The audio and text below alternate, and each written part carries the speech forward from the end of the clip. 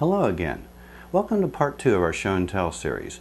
Last episode you may recall that I asked for feedback regarding this type of podcast format, and the response was overwhelmingly favorable. So we're doing it again. This time I'm trying something different, and I'll be curious to know your thoughts about it. Instead of me presenting some of the many wonderful images sent to me for this show, I decided to have the actual artists themselves explain how they created their images in their own words. To that end, I conducted 2 virtual interviews by emailing my guests a questionnaire regarding their images they had sent me, what inspired them, their exposure settings, and so on. They in turn recorded their responses and sent me back their sound files, and the result is what you'll hear and see in this show.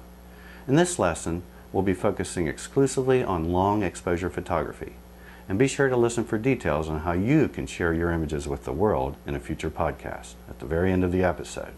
Now, on with the show. Phil Botta is a 19-year-old college student from Northfield Village, Ohio, who says he's been a serious photographer for the last 3 years or so. I asked Phil what inspired him to create this particular image. What really inspired me to do this was a project that we had to do for school, which we were to make a frame and then something coming out of the frame. But really this just started as a long exposure that I had that wasn't that good at all, and then I turned it into probably one of the best photographs I've ever taken. I also asked Phil if this was a spontaneous process or instead something he planned out in advance. It was kind of spontaneous, not really a kind of, I was taking long exposures that night playing around with it because I got a D70 from school to mess around with, so. With regard to exposure settings and any additional equipment used, Phil had this to say. Really, the f-stop was, I believe it was 5.6. The shutter was open for, I think it was about 13 to 15 seconds. I'm not sure. I just used the bulb mode for that one, so I kind of counted it off in my head. The only other thing I used was a tripod, really. It's a very simple thing to do. It's more than obvious that there was some digital manipulation carried out here, so I asked Phil what all was involved to create the final product. For as far as Photoshop goes for the frame picture, most of it was in Photoshop. I had to get a picture of a frame corner that I liked, and then I had to make 3 other copies of it and then put them together so it would look like the frame. And then just with Photoshop, I just transformed it and then did perspective to make it look like it was angled. And then really all I had to do after that was just erase the part where the lights were traveling. And then in the final version of it, I made the inside of the frame, and the lights before the frame in color, and everything else in black and white with the hue and saturation. Finally, I asked him if he was happy with the final product, or if there was anything he could do or should have done to improve it. I really like it a lot. The one thing that I could change on it or redo it would have to be the background. I don't like the background at all in the picture. It's kind of a distraction to what the overall scene is and how great the picture actually looks. It's just the background is not a very good part of it. I mean, other than that, I don't really think of any ways you could really improve that. Phil's comments present a topic I think is worth discussing here, and that is backgrounds. It's amazing how many good shots I've seen that have actually been ruined by a background that is either distracting physically or simply doesn't make sense with regard to the foreground. One of the biggest tips I can give anyone is for you to spend as much time looking at your backgrounds as you do your foregrounds, while composing scenes that have the main subject in the foreground, such as this image, or a portrait.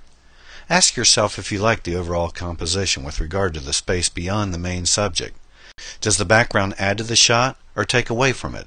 If the latter is true, then what can you do to make the background either go away altogether or be subdued in some way? Finally, make the changes necessary to do this. Either change your camera position, come in closer to the subject, or choose an aperture that will give you less depth of field and thus blur the background out. I agree with Phil. This is a nice image, but the background is a distraction. The good news is that the image is still a strong one due to the great movement created by the lines, the illusion of depth created by the lights passing through the frame, and the emphasis of color in the frame, and the car's headlights and taillights popping out from the overall grayscale image. Next, Phil explains the steps he took to create this next impressive shot from beginning to end.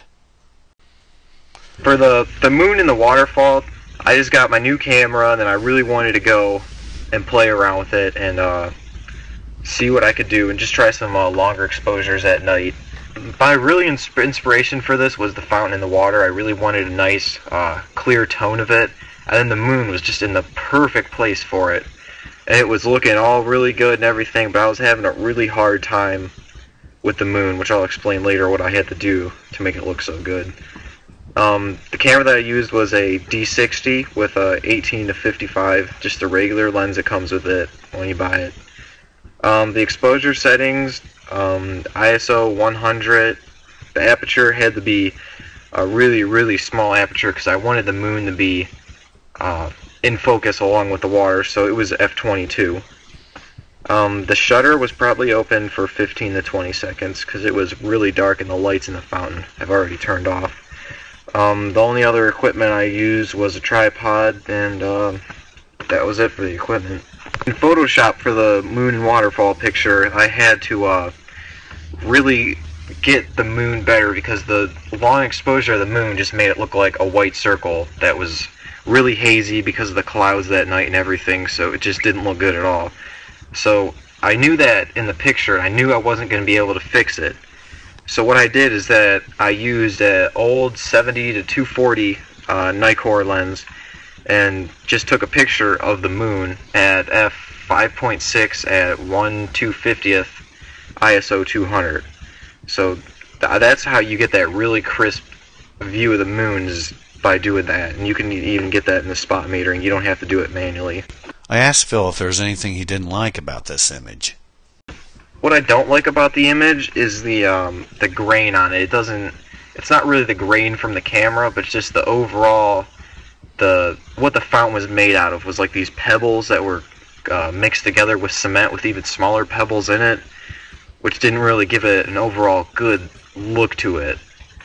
Other than that, there's a house in like a corner of a building on the side.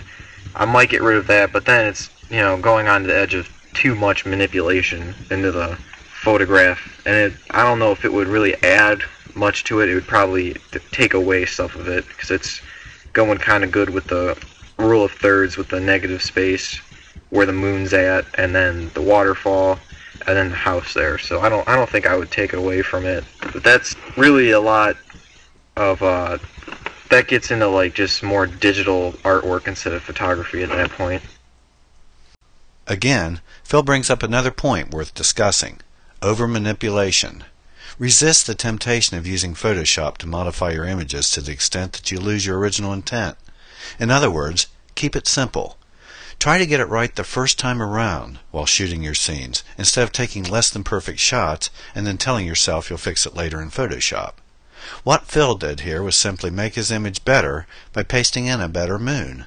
He didn't go any further than that because he simply didn't need to. Thanks, Phil, for sharing your images with us.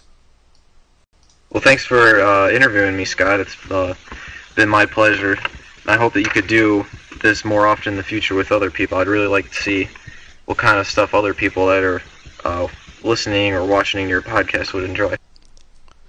Rod Cyrus took this stunning image of a chair and light trails while experimenting with a camping light in a darkened room. When asked to describe the creative process behind the image, Rod had this to say. I placed a chair in front of the camera and I played with the source of light behind it. By the way, the light source is a headlight I used to have in my tent when I went camping. I tried many shoots before I found the one that I felt is good enough for me. It was a little hard because I had to imagine the final picture as I was moving the light behind the chair so that it can highlight enough edges of the chair so that it can be distinguishable from the black background. And also wanted it to look like that the light is just going crazy behind the subject, not just highlighting the edges. Actually, I went a little bit too crazy and moved the light in front of the chair for just a split of a second so that it really seems like that the chair is in a storm twister of light. My camera is an S3I Canon. The aperture is 8, as it is the highest possible in my camera, and the shutter speed is 15 seconds, as it is again the lowest possible on my camera. After taking the image, I used Lightroom for doing a little bit of sharpening and things like that on the image. Repeated shape, color, and texture is the hallmark of this formalistic image, also created by Rod. Here's how he went about making it. I placed a couple of marbles in a dish, and again in the darkroom I played with the source of light, but this time I did not capture the light itself, but I captured the reflection of the light on the marbles. As there was more than one marble there, the reflection was repeated in every one of them. After I took the first image, I realized that the only thing that was wrong with the image was that, except for the trail of light reflected on the marbles, everything else was so dark that the marbles themselves could not be recognized. So what I did was I added a little bit of water into the dish, and it filled the spaces between the marbles. So the reflection of the light in the water was good enough for distinguishing the marbles, and it also added a great feeling on the image. I don't know why, but it did. I like to call this one parallel universes. It is the same camera on the tripod, and the aperture is again 8, as it is the highest possible for my camera, but the shutter speed this time is 4 seconds. Both of Rod's images are excellent examples of what great things can be done in a studio setting, where we're limited only by our imaginations.